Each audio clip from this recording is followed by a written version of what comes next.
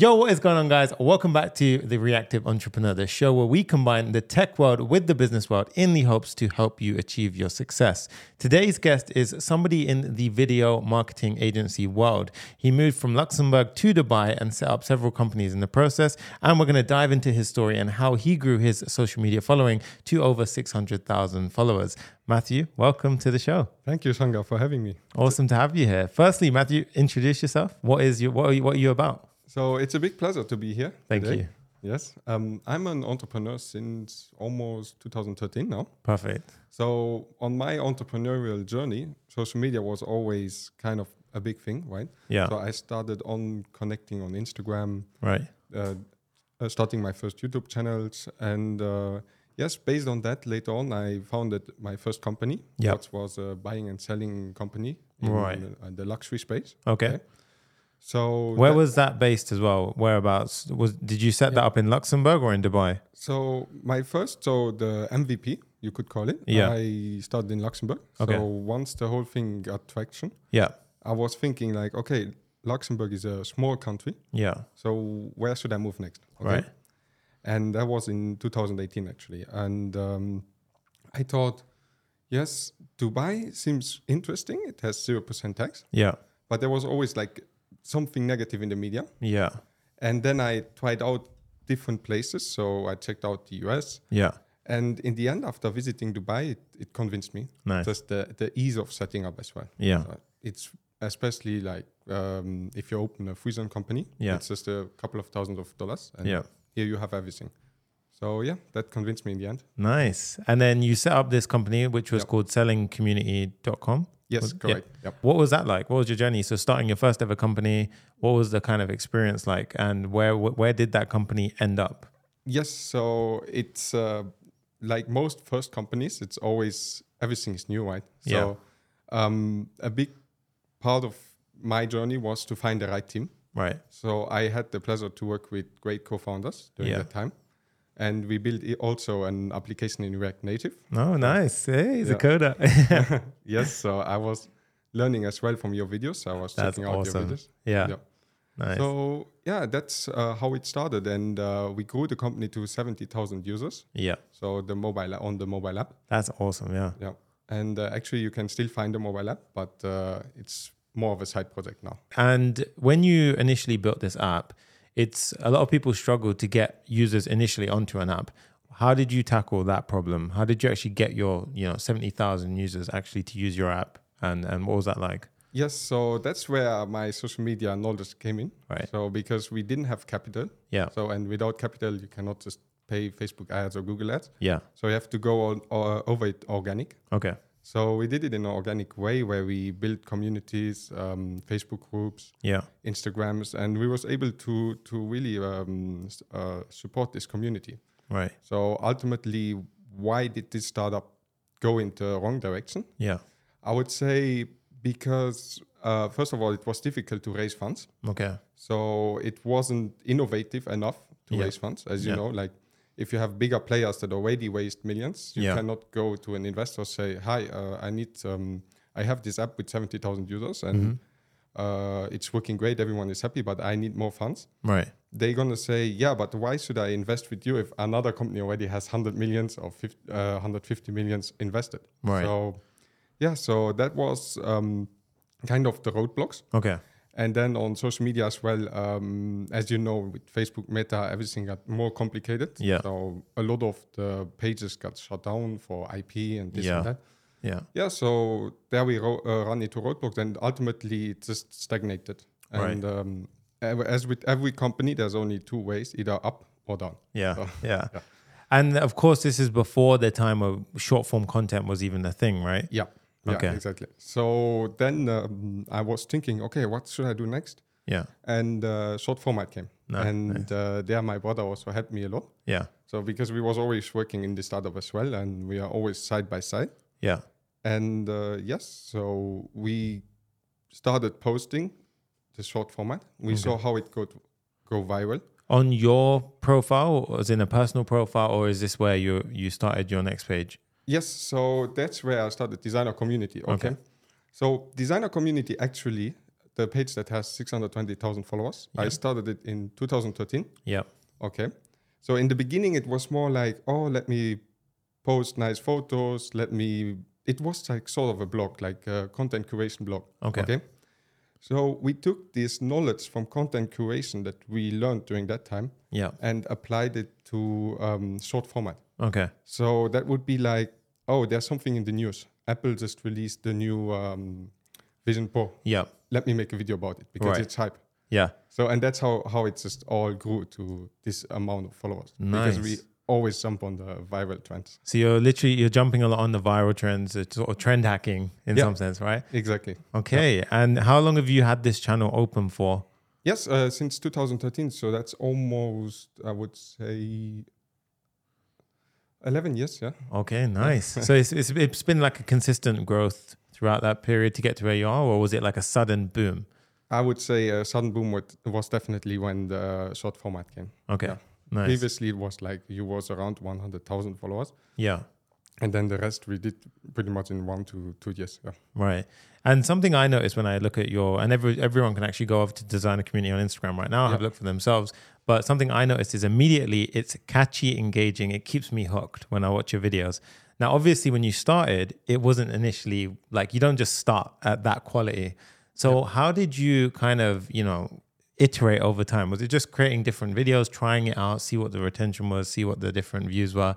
How did you kind of grow from mastering? I think you've got a solid format now, but how did you get there? Yes. So actually there's where it comes my brother in play also. Okay. Because my brother, he's someone that he likes to experiment more than me. I'm more like a business driven person, I guess. Yeah. And he came up with this, it was like text-to-speech videos. Okay. And we posted them originally on TikTok. Right. Okay. And on TikTok, they went super viral. Yeah. And then we was like, okay, so now we have this formula. So how can we add more of a business side? How can we add ourselves into that formula? Okay. So then I came in and I read the scripts and I filmed the videos and the community liked me and that's where we go. Okay. And what made it about luxury brands? What was that? Why did you pick that topic? Okay, so luxury brands is something, I don't know how it's about you, but we both grew up in Europe. Okay. Yeah. And Europe is full of luxury brands. You walk through the streets, you see Louis Vuitton, Dior. You go to school, everyone is looking at you, what you're wearing. So luxury fashion for me was always a big thing. Yeah. And when you grow up, you want it so bad. Yeah. And then when you reach older, you can buy it and stuff. Yeah. And it's just influence. You are big influenced by it. And I really got a passion for it. Yeah. And I feel like there's also a huge community that I'm speaking to. Yeah. So for me, it was the right topic. I like how you started from communities before the short form content, carried it over, and now you've kind of built out this designer brand community attached to your brand as well, which is really powerful. Now, I guess, okay, so you've grown this following to this, incredible amount. And also just worth mentioning, you're on all the platforms, so TikTok, YouTube Shorts, everything. Exactly, yes. Yeah.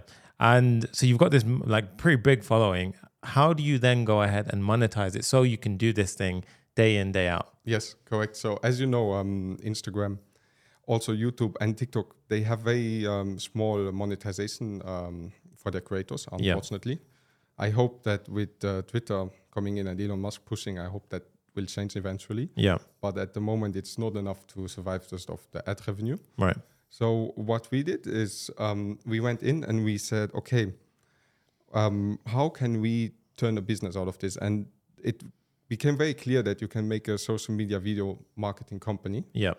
So we went in and we created that, and now we are working with very big clients as well. And nice. Even if you know Food God from Kim Kardashian from the reality show, so we did a couple of videos for him as well. Nice. Still working on new ones. Yeah. And then also major clients. I think also that's how we met. Yeah. Exactly. Yeah, Big Mo. That's it. Exactly. Yeah. Yeah. So we turned into that, and we are really blessed that we are able to do this in our time. Yeah. And initially starting that journey off, how do you land a client in social? So obviously you started this. You've seen an opportunity in the market. How do you go from this is a cool idea to actually our first client? Let's close them and get working with them. Yeah, so I want to really help your audience as well in this journey. So if I would have to start again from zero, So from 0 followers with nothing. What I would do is I would start to try to get a video viral, because nowadays you don't need a lot of subscribers to get a video viral. Yeah. So you can have 0 followers on YouTube, subscribers on YouTube, on 0 followers on TikTok, on Instagram. Yeah. But still, your video can hit a million views, and that's new with this format. Yeah. So what I would do is I would first step try to get that high numbers. Can be even 20,000 views, 60,000 views, something like that. Mm-hmm. Once I have that, I would go and try to DM or message other big people, right, and offer them a free video edit. Okay, nice. And then, I love that approach. Yeah. Once you have that, you go out and you go to major companies that you can identify in the market. Okay, they don't have a lot of videos going on. Mm-hmm. And then you say to them, okay, I worked with that big person in the space. Yeah. I'm a good video editor. I want to pitch my company to you. I want to work with you. And then you try to close a retainer. Yeah. And then you are off. Then you are good. Yeah. I think that's a golden point at the end there, a retainer. So for anyone who doesn't know what retainer is, it's essentially monthly, like a monthly subscription style service for to pay for your services, right? Yes. And that keeps you surviving and actually growing and doing what you're doing. Yes. That's awesome, man. I like that. So I would recommend to everyone the recurring aspect of business, right? Because you don't want to close one sale, even if it's a high amount, let's say $50,000, $100,000. Mm-hmm. And then for the rest of the next 6 months, you try to find another one, but you cannot find it. Yeah. So what I much rather, what I learned from my entrepreneurial journey is that it's better to do small amounts, let's say $3,000, $4,000, but do them like with a good relationship every month. Nice. So maybe you can turn out of this $4,000. If you work with someone for 10 months, you will make $40,000. Yeah.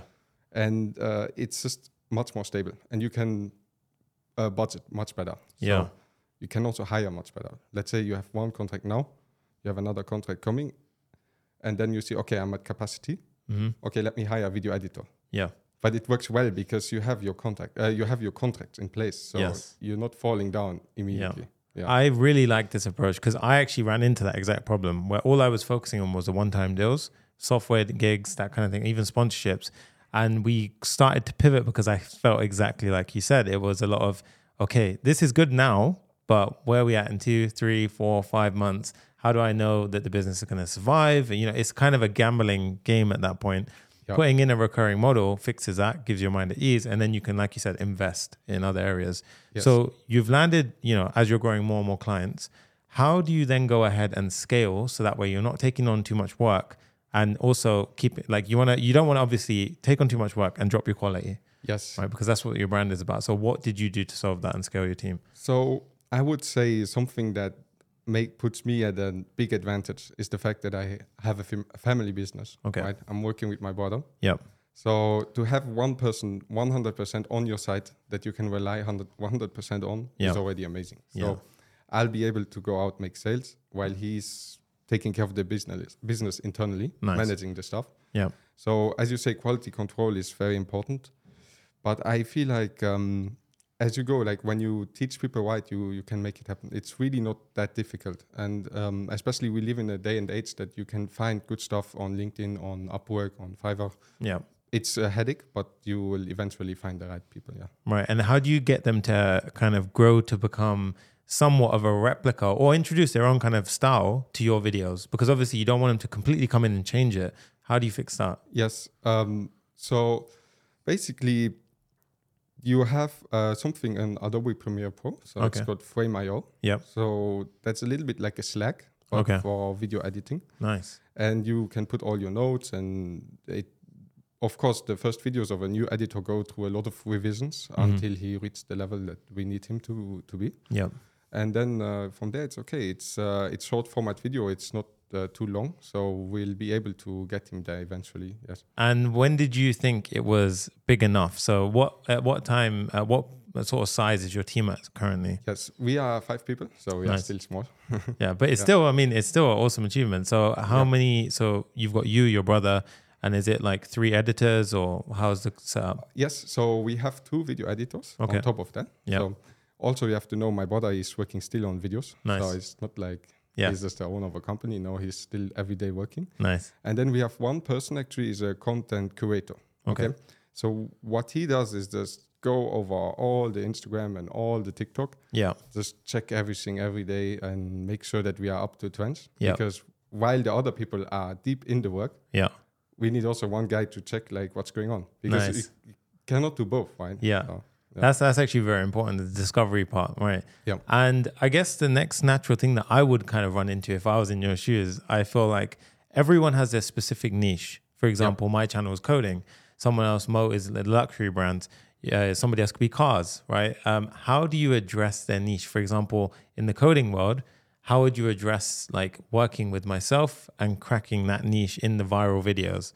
Yes. Okay, so programming, first of all, is probably one of the most difficult niches to produce content in. Yeah. I think, Sanga, you are probably the biggest or one of the biggest people in that niche. Thank you so much. Yeah. So me, when I would look at you, what I would do, I would just first of all make a market analysis. So I would just go over all the people in your niche. Yeah. Go over all their videos, see the stats, and see what worked for them. Right. And then based on that, I would draw concepts. Yeah. And find out ways to make videos and scripts about topics, and then I would submit them to you, and we would make a video about it, and hopefully it will go viral, and then we have your first formula. Yeah. And then based on that, we just come up with new formulas. Right. Yeah. Okay. So that's how I would work with you. And how would you sort of handle, obviously, you could have the dream client who's like, I love it, amazing stuff. And then you have the client who's constantly, change it, revision. Yeah. How do you balance that to the point where you don't spend so much time, because there has to be a cutoff, I guess, where you have to release something. How do you get that right, that juggle? That's a difficult one, right? So I have also one thing. I have corporate clients and I have like private clients. Right. Me personally, I like to work more with private clients. Okay. Because corporate comes always with a lot of politics, and you have to be careful about what you say and how you say it. Yeah. But to go back to your question, for some reason, we didn't have this problem yet. Like most of our clients actually like the first take we do. Nice. It's strange, but it's like that. Yeah. Okay. Maybe it is because I have like 620,000 followers on Instagram. And they just trust me with my style. Yeah. So I definitely think that is a big thing. And you have, like you said, you have an authority from that position to basically say what we create actually works because it works for us, right? Yeah. That's awesome, man. Now, when it comes to your leads for the video agency, right? Yep. So I know we spoke about the tactic as to how to get them. Do you do any paid ads or anything like that, or is it all organic? So no, I don't do any paid ads. Okay. So, because the videos get so many views, like one of my latest videos got over 9 million views. Nice. If I would have to pay for that amount of views, it would cost a lot of money. Yeah. Especially in the luxury fashion niche, because it's an expensive niche. Yeah. I think this is a key point, because a lot of people, when I speak to them about how to grow their brand, the first thing they think is, I'm going to run ads. And I think if you're going to get the same, if you, like you said, 9 million views on a viral video versus 9 million views paid ads, that's hugely different in cost, right? Yeah. So, what's your take? Yes, exactly. I feel also like I had some work experience. So I was working as a CMO in a real estate company for a very brief period, only 2 months. Yeah. But it gave me so much experience. Mm-hmm. And there I was playing around with paid ads. Okay. Because it's always a great idea to, if you want to work with paid ads, go take a job somewhere and work there with paid ads, because 100% you don't have to use your own capital. Yeah. Anyway, so what I learned from that is that, especially in the real estate space, paid ads is oversaturated. Yeah. And it's not working anymore because of the tracking. So a lot of the tracking options got removed by Apple. Yeah, I remember this happened, yeah. So now the Facebook AI and algorithm cannot really track the right person anymore, and then your ad doesn't convert and you are ending up with huge costs. Yeah. So that's one side of the business. And then on top of that, there are a lot of regulations. Yeah. So for example, in real estate, you have housing regulations. Yeah. So you cannot target anymore in the real estate space. And then for other spaces like Big Mo, for example, watches, you have problem with IP all the time. Right. So Facebook going to say like, because it's not even a moderator, but it's like Facebook just does it directly. They say, okay, that's IP, that's a fake watch, even though it's a real watch. Yeah. So Facebook ads is a really big headache. So I wouldn't recommend anyone to start with this. It's something you do as, I would say, like your rocket already flying, and you just add fuel. Yeah. That's how I see it. I think that's so important because a lot of people watching, I think, would actually be thinking the other way. Oh, I need to have money to pay for ads and get in that space. Yeah. But they're not seeing that, yes, Facebook, even when we ran ads, it wasn't in my company. I did what you said. I worked for someone else who was paying for the ads. And Facebook always takes it down for crazy reasons. It could be you're not allowed to use this word. You're not allowed to use this part in your picture. Anything controversial, not allowed. They have full control. Whereas a viral video, you basically have control over whatever you want to post. Yeah. I completely agree. And also, as a lot of people may not know this, but as data privacy sort of rules are kind of cracking down, Apple especially blocked a lot of the tracking, like you said. So what that means is, if anyone is confused as to what that means, is basically whenever your advert is shown to somebody and they buy through your ad, it can't actually attribute it. So it can't say that this actually led to a purchase, which means that you have no idea as to if the ad is working or not, and you're just pumping money into it blindly. Yeah. And that's, like you said, it's basically lighting your money on fire and just throwing it away. Exactly. Yeah. Unfortunately, it's like that. Yeah. I think there's a way to get it right. I haven't found it. So I'm sticking with you on the organic side of things. Okay, let's imagine a standard channel right now is sitting at, let's say, 5,000 followers, right? From your experience, from what you've sort of learned throughout the years, what's your take on it? How should they become viral? So you said create a viral video. How? Yes. Yeah. So I think I briefly touched already on this. Yeah. So you always have to split it up in niche, okay? In niches. Yeah.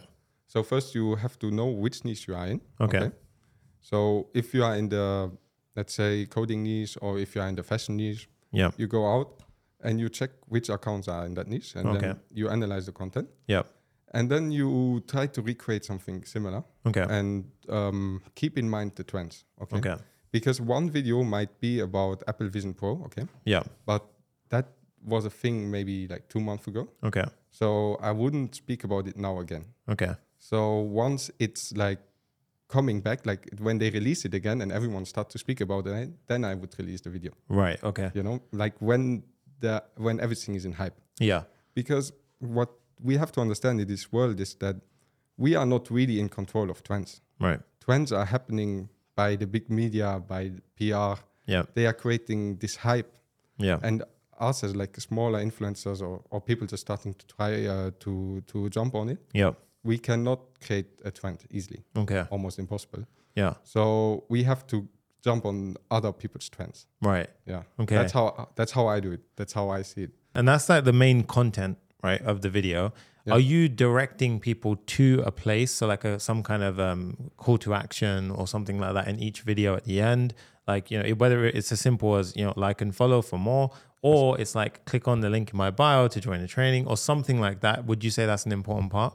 Yes. So actually there's a lot of small strategies. So let's jump into them as well. Yeah. So for one, there's one strategy where you would cut the video so that it loops. Okay. So, I've seen this. Yeah. Yeah, maybe you saw it. Yeah. So then the algorithm picks up. Okay. So if in a way it counts as 2 times views. Nice. So then the algorithm picks that up. Okay, the users watch this 2 times, so it's important. Let me push it. Okay. And then one, of course, comments. Right. So you want people to comment. Yeah. And then you can put the CTA at the end of the video. Yeah. But I would say the best thing for getting people to comment isn't the CTAs, but it's like to be controversial. Nice. Yes. Okay. Because sometimes you can feel a topic is a little bit controversial. Okay. Yeah. So you just put your finger exactly in the wound. Yeah. And boom, people commenting.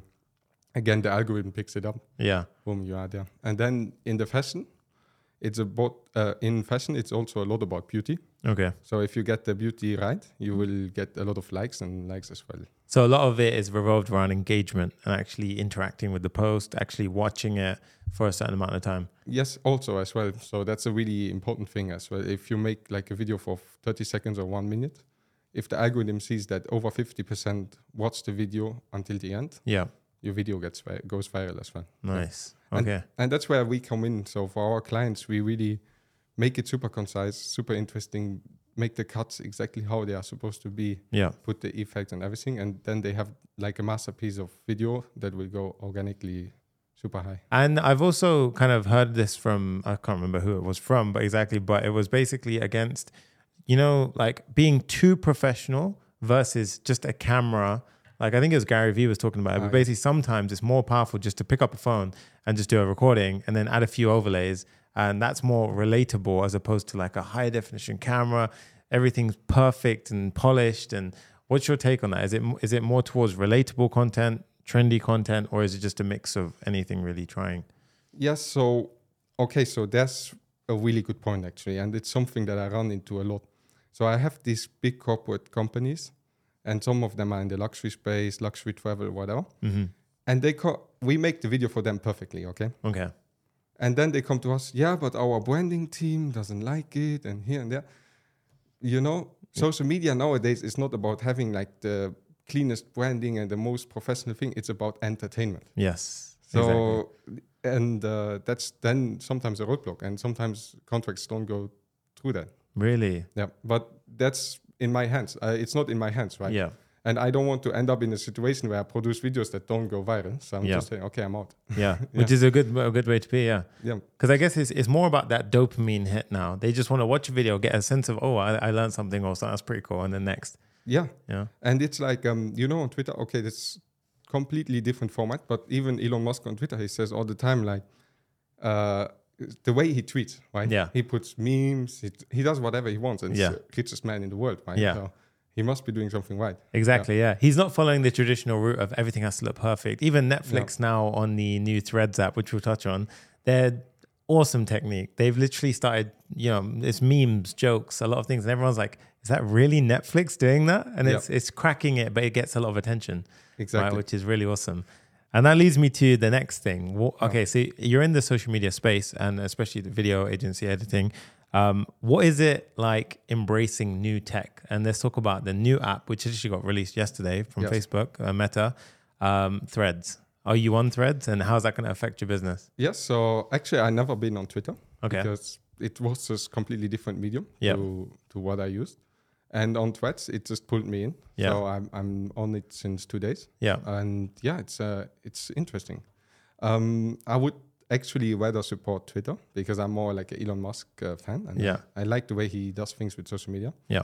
But on Threads, I'm active. I have already, I think, over 20,000 followers. Awesome, man. Yeah. So it's working well, and I'm just doing my thing there. I don't know exactly what I'm doing yet, but let's see. And what's the future look like for you now? So in this space that you're in right now, how would you say you're going to evolve, grow? Is it scaling to bigger levels? Is it touching a new niche, new industry? Yeah.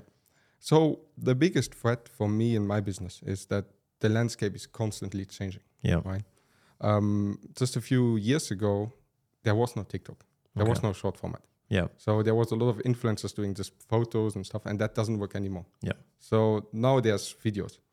So I have to be very careful about the next thing that is coming. Right. Because if I miss that out, this thing, it's just a window. It will not work forever. Right. So for me, it's constantly having an open mind and constantly checking what's going on. Yeah. And evolving, yes. And how did you spot the initial trend of short form content? Because starting at around 2013 is actually very early, which is awesome to catch it then. Because it feels like in the mainstream of things, it's only become hot over the past few recent years, but you've caught it way before that. No, so actually 2013, I didn't do short format videos. Okay. So 2013, I had a blog, like I was posting photos, and it was like that time when everyone just posts nice clothes online, and and that worked at that time because I feel like the dopamine sensors of people were not that oversaturated. Yeah. If nowadays you just post a nice watch or a nice car, people don't care. Yeah. It's unfortunate, but it's like that. Yeah. So then I was doing that, and actually, if you ask me, I wasn't definitely not the first person amongst the first person to jump on short format video. Yeah. I would say in the middle of it. Like when TikTok first came in, I thought it's going to be a failure. Yeah. But then it proved me wrong. And again, it goes to the point, you have to have an open mind. Whatever is working, you have to jump on it because it's not you who are in control. Yeah. Let's talk about your journey to get to where you're at, the mistakes along the way, right? So Obviously, as an entrepreneur, it's not all straight. It's not all, like a smooth road up. Yeah. We've all made mistakes on the way. I've made tons. So let's talk about some of your mistakes. And if you were talking to your younger self, what you would say, don't do that because you wasted a lot of time here or so forth. Yeah. Yes. To be honest, I wouldn't tell myself like, don't do that, because every experience has to be lived through. Yeah. So that's one. And I think something that for me, I wasted a lot of time on was that a lot of times I would try to do something by myself. Okay. Versus trying to get someone, even to pay that person, to just do it for me. Yeah. Because when you pay someone, first of all, you trust someone. Yeah. And secondly, you give your blessings also to someone else. Mm-hmm. So because in the way, like, we receive the blessings and we have to give them on. And that's how life works. That's how actually every successful person does it. Yeah. So once you do that, a lot of times I found out that you'll not only have this solved, your problem in front of you, but also the person gonna add extra things onto your plate, things that you didn't think about. Completely. Yeah. And I think in that process, you have to learn to let go of that perfection that we have in our own mind. Yeah. Because you'll be looking at the video thinking, I could have done this, I could have done that. But like you said, before you know it, they're adding things which you didn't even think of. Exactly. Right? And have you found that is your experience with your current team? Yeah. So also when I work with my clients, right? So there's something, it's called the IKEA effect. Okay. And the IKEA effect is basically like, let's say, Sanga, you and me, we're going to build this table. Okay. Yeah. Because we build it, yeah, it's more valuable to us in a way, right? Okay. But to a third person, it's like, what the fuck did they just build here? Yeah. You know? So it's the same for videos. Like, sometimes you just have to let it go, right? I'm not the best. In my eyes, I'm maybe the best, because we are all always thinking that we are good or the best or whatever, you know? We are the main character in our movies. Yeah, exactly. That's always how I see it. Yeah. And if we build it, we think it's great. But, if someone else built it, it might be much better. And obviously, over time, like especially in the recent, I'd say year and a bit, AI has come in big, right? So you've got a lot of these AI video editing apps. Yeah. Do you feel that, A, is that a threat to you? And B, do you use that in your day-to-day operation? Yes. So AI at the moment is not at the level where it replaces us or can replace any professional. Yeah. It is good, but it's just not the highest amount yet. Yeah. But where I see it's very useful is like a site, like an employee like a low-level employee that can do stuff for you. Yeah. Basically, that's it. So let's say you want to translate something from French to English because there's a video in French that you really like. Mm-hmm. You just put it in ChatGPT and he will translate it. Right. Then the sentence comes out a bit long. Yeah. So you send in another prompt. You say, okay, I want the sentence to be small. Yeah. Then ChatGPT does all that. Nice. Or even you have like a long and you want something to be summarized. Boom, ChatGPT does that. So it accelerates stuff. Nice. But it's not really...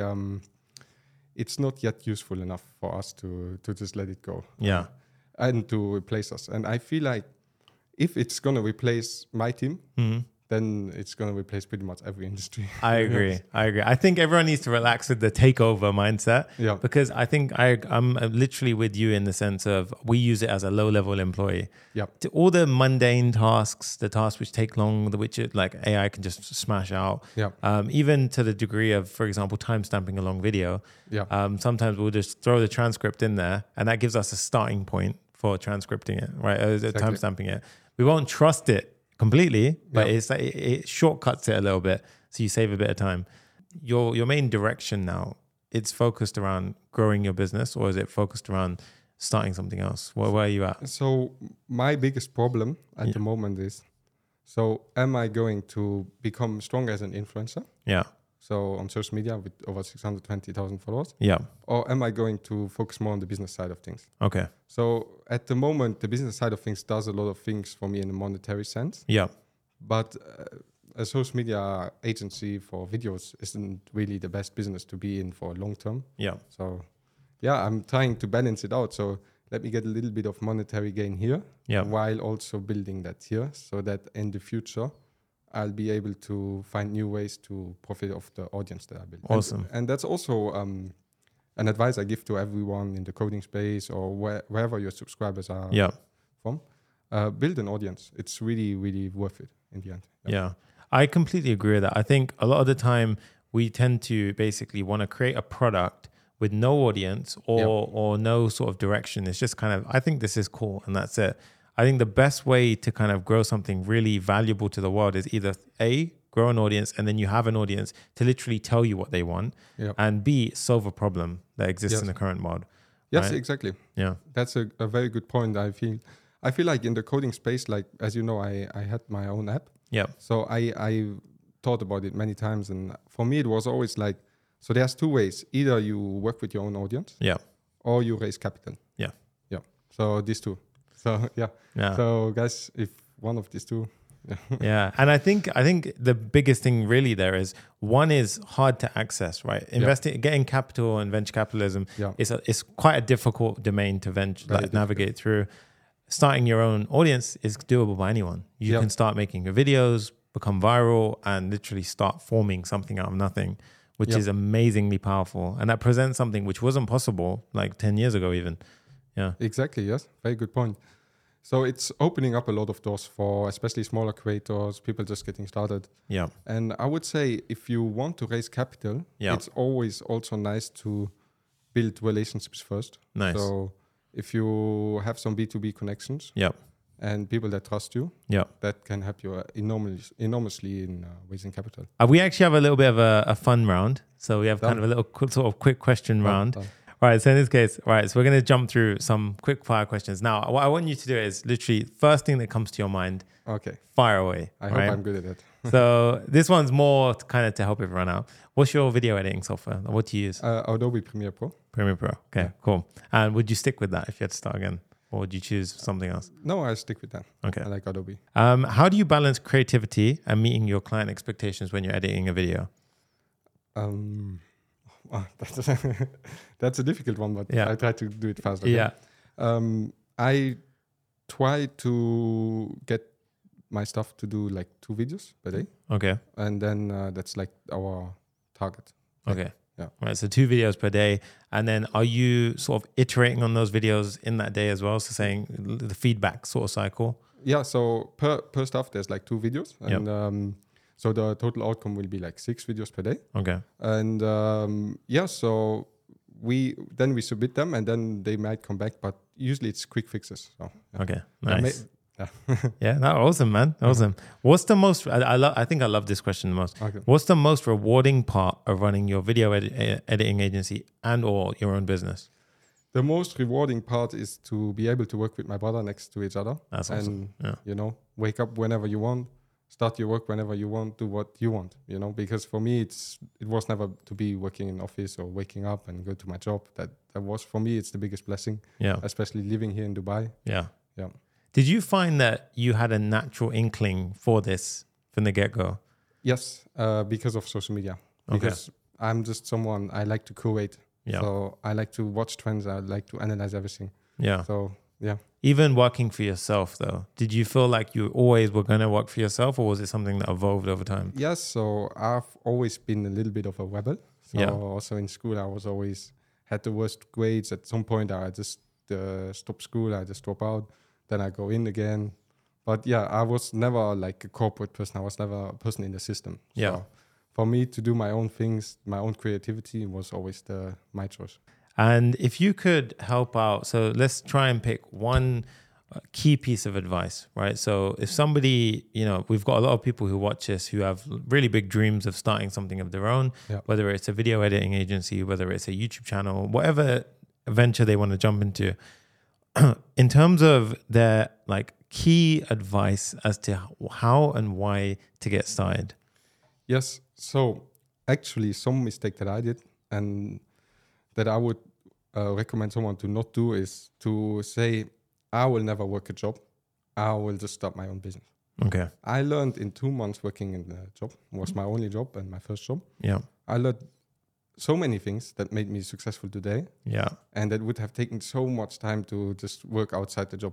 The way you have to see it is like, I go in, I grab all the experience. Yeah. I grab all the way things are working and organized. Yeah. I take that out and I go out. Yeah. Whatever is the salary, it's like if it's a salary of $5,000, $10,000, still you have to go out. Yeah. Because potentially you can scale it up. Yeah. So you go into the corporate world and you go out. That's it. Yeah. But the going out part is where most people fail. Yeah. I love that because I even teach our students that in our own course. And I say, forget the salary. You're going in for experience. Yeah. So, and I even recommend don't even stick around for too long in one place, because if you find that you've got all the experience and the learning points, there's no fear or nothing wrong in hopping. In 3 years, I think I hopped between 4 jobs, including 3 startups and 2 corporates. Wow. And I just took every bit of knowledge I could, every mentor I could get mentored by at those companies I did. And I learned so much in 2 years. I think it was about 2.5 years. And then that's, like you said, it saved me years of sort of learning on my own and this and that. Yeah. And then when you sort of take that final leap yourself, let's address that. So again, like I know we kind of exited the quick fire round because it's quite interesting. But when you took that leap to start your own thing, yes, how did you conquer that fear of I'm going to fail, or that scary part of jumping? Oh, it was really difficult, to be honest. Yeah. Because you have your money in your account coming in. And for me, it was, I believed in abundance. Right. So I just believe that there's millions just going around in this economy, and all you have to do is make a sale. Yeah. Yeah. So that's how I see it. I love that. Yeah. Yeah. That's powerful, man. Yeah. Yeah. So that was literally that one holding on to that literally supported you to your jump. Yes, and then also the fact that I was always an entrepreneur. So for me, maybe I started my journey as an entrepreneur. I also made money previous to my job. Yeah. And then I had the job, and I knew I could always get back to that. Yeah. So maybe that played in a role. I mean, it's always different for each person. So I feel like you just have to have your strategy in mind. You have to know, like, I want to get there. Yeah. And eventually you will get there. Yeah. Like 100%. Yeah. And the only thing also, and a big advice from my side, is always put yourself big targets. Yeah. Tell yourself, like, okay, I'm going to be the person making $30,000 a month. Yeah. And trust me, you're going to be that person one day. Inshallah. I completely agree. Yeah, that's it, man. You have to. Yeah. You have to. If you say, I'm going to set 5,000 a month or something like that, it's it could be big to a lot of people, but I would say, like you said, 30,000 a month, just say it and you will literally get there. Exactly. And you'll find a way, you'll be around the right people, that kind of thing. And before we kind of, come to a kind of a closing point, I want to talk more about, how we initially met. So firstly, if everyone's seen the other episode on Big Mo, that's how basically I ended up meeting Matthieu. So Matthieu actually handles a lot of the video editing for Big Mo.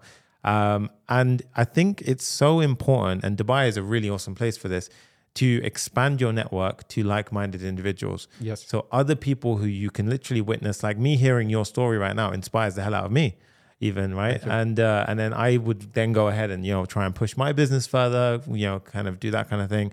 And just putting yourself in that circle of people who are really pushing boundaries. Would you say that's an important point?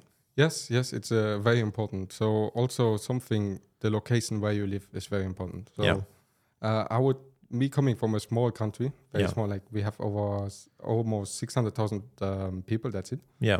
So that's what I have in followers now. Yeah. Is it 600,000? Yes. Oh, wow. Okay, yeah. Imagine. So, now moving to Dubai, having those people around, having those visions, right? Dubai is a place, they're going to say, oh, we built the highest tower. Yeah. No one in the room is going to say, oh, it's impossible. Yeah. Everyone's going to say, okay, let's do it. Yeah.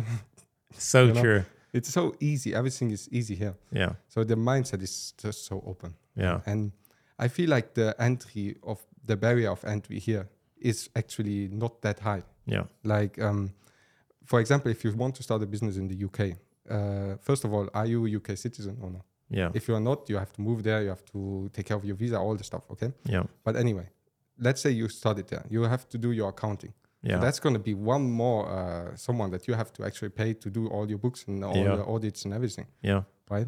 And then you have all the taxes. So those are things that are actually a high entry barrier. Yes. Here in Dubai, everyone can do what he wants and go in and do something creative. Yeah. So that's why I believe this is the right place, and it's getting more and more clear. Yeah.